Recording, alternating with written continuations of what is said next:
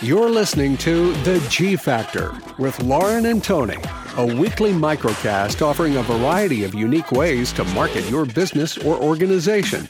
Now, without further ado, here are the hosts of G Factor, Lauren Doherty and Tony Van. I just got back from Nashville a couple of weeks ago, as you know, Lauren, and I heard this amazing speaker talking about reviews and surveys. And if it's okay, I'd like to share a couple of things real quick before we get into that. Is that okay? Absolutely. Yeah. So anyway, I saw this guy, and he is this huge American Airlines flyer, and he flies all over the world, at least before COVID. And he took all of these surveys. As a matter of fact, one year he took more than 400 surveys. And, of course, they would ask him to, rate each one of his flights over and over and over again. And at the end of the survey, they'd ask one specific question: is there anything we could do to make your flight better? And he would always kind of jokingly, but similarly put, yes, I would like to be referred to as Dave Smith, King of the Skies. And he would put that on every single one of his surveys. Mm-hmm. And of course, he never received anything back. And it was frustrating to him because not only did he never receive any feedback from those, but he never received anything positive. And he knew that he would never get anything like, okay, we're going to call you, Dave Smith, King of the Skies. But he thought for sure that, after 400 some odd times, someone would say, ha, ha, ha, Mr. Smith, of course we can't do that, but thank you for your input. I mean, for God's sakes, the guy did 400 surveys, right? I mean, right. They've asked him for all of these surveys.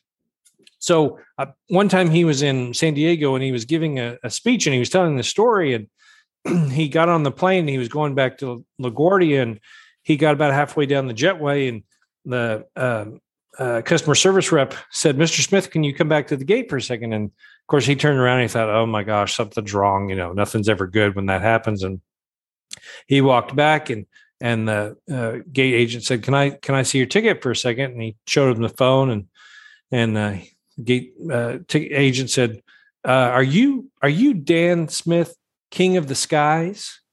And he said, well, yes, I am. And he said, well, we've been looking for you. Please go into first class. And at that moment, he realized that someone actually was at his speech there in San Diego and had rectified the problem. But his comment there was that if you're going to ask for surveys or testimonials, then you actually have to do something with them. And so today, when we discuss things such as getting and taking the opportunities to get reviews and testimonials and leveraging those as opportunities as marketing devices, you actually have to do something with them. Don't just put them in your top drawer. Yeah. So let's start with that, Lauren. So I love that. And how cool if you were him, and obviously he invested a lot of time. I mean, obviously, but that is the epitome of, customer service. So I love that so much. Thank you for sharing. And you had told me that story before, being on the podcast, and I love it. Just so cool. He invested all that time. And then, on the customer service side, I couldn't love the ending more. It's just so special. So, but yeah, we wanted to talk about basically how to garner reviews, testimonials, and how it helps your business, kind of all of the things. But most importantly is then, like you said, how you don't just throw them in the drawer, how you utilize them through your marketing strategy in some ways to maybe do that, give you some ideas. But kind of not to tell another story, but one thing, and this is kind of why this topic came about, is, 91% of people say they read reviews when making an online purchase or deciding to do business with, a brand, basically. So that's, 91%. That is a huge number of people who are doing their research, but they don't necessarily care or weigh as much of what the brand is saying. They care what other real life users or consumers say, or their friends, their family. So it's very compelling, but I feel like this is an untapped tool. And I get this question a lot, which is, I love that idea of that, but what do I do? How do I get those? And quite frankly, is very simple in answer, which is we ask people for this content. That's right. Not, you see it, everyone sees it, or you may have even, been there yourself, but it's generally you reach out online or post something when it's a problem and you leave something negative, right? It's not very often that people go unsolicited and leave positive reviews or testimonials, unless you have created such a special moment or made such a giant impression, then they do, which is an extreme. And I'm not saying that doesn't happen, but most people don't have time. You go to 12 places in a day, or you're out running errands, even eating out, dinner, whatever. You had a good experience at all the places, but you don't go home and leave a review about all of them. People just don't have time for that. So basically it boils down to asking people who have had a positive experience in that moment to literally write something for you.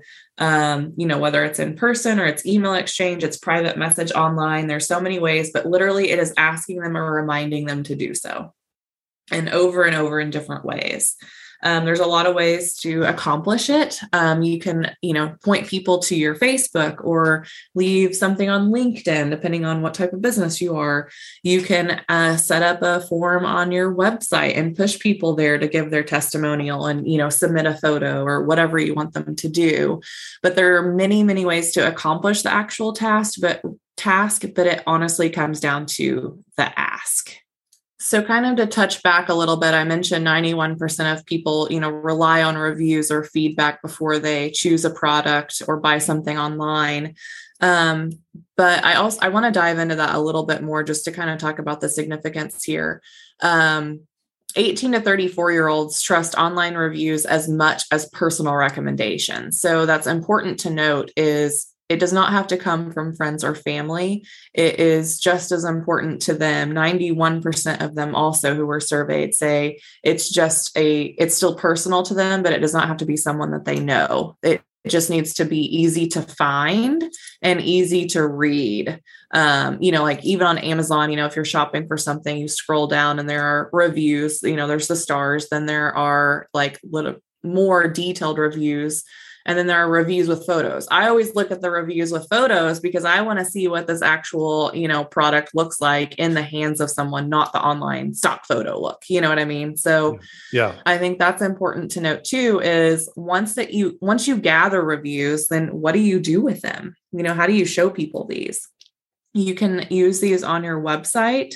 You can have a page dedicated. You can work them into a graphic based piece. You can, if you're selling items online or kind of have like a storefront, you can do like the Amazon style where they are below or with or on the page of that item. There are many different ways to kind of, put them on your website and make them useful. I also love when I see testimonials, with the call to action and email marketing. I like it on social media. I mean, there are a million ways, to reuse these. Print collateral is great too. I've even seen some really neat testimonials at a local nonprofit that they had them printed in very large format and they were basically displayed as art in their office area. And that was really cool. There are so many ways. Fundraising components. That's a great way to use testimonials, is something compelling.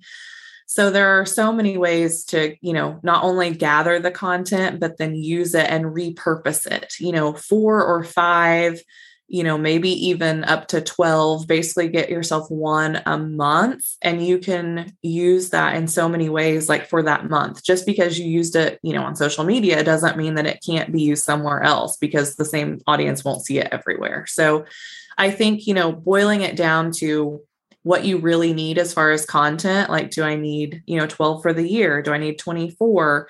That makes it a little bit more manageable. And then you can start matching that up to think, okay, well, I know this person would be great to do this, or, this person's been visiting a lot. Maybe I could ask them. And then maybe you just start kind of broadly asking through your social media channels and other communication avenues from others as well. But I think you can handpick a few that you know would be comfortable first. And that's really a good start. So, yeah, I think that's great. And I love testimonials and those type of, additional boosts, because you can use them in a lot of different creative ways. I mean, you mentioned several, different opportunities. There's actually a restaurant here in the Tulsa area that puts them on the side of drink cartons, kind of like missing children, which I think is super creative, to be honest. Yeah, with that's you. cute. I like that. Which is kind of like edgy, but not. So, like you kind of put it on there, and then I've seen them also in landing pages. So like if you're driving people through different, type of engagements, there's a way in which, different testimonials speak to different messages as people go through, different suggestions or services, like a better term. So if they've got services that deal with, house cleaning, they get one testimony. If they have services that, have something to do with like radio repair, they get something else, so on and so forth. And so I love the fact that, they basically can have so many different, applications, like a better term. And all you have to do is ask. I mean, that's what I love the best, is all you have to do is ask. Right. And most people will be flattered that you're asking, even like they would be happy to contribute. They just may not have ever thought that that could help you. Right. I really don't think that the general public understands the power of their experience and what that can mean, especially for, small, medium-sized business. Right. That is something that they would be happy to help with. The other thing that I don't want to leave out is, we talked about asking, gathering them, but if you already have reviews floating out there, make sure you're checking and responding to them and thanking people or addressing any, negative reviews or issues as well. But if you are gathering positives, they can be so spread out. They're on Google, they're on Yelp, they're on Facebook, they're on LinkedIn. I mean, everywhere has a review site, and so many more industry, specialty industry areas as well.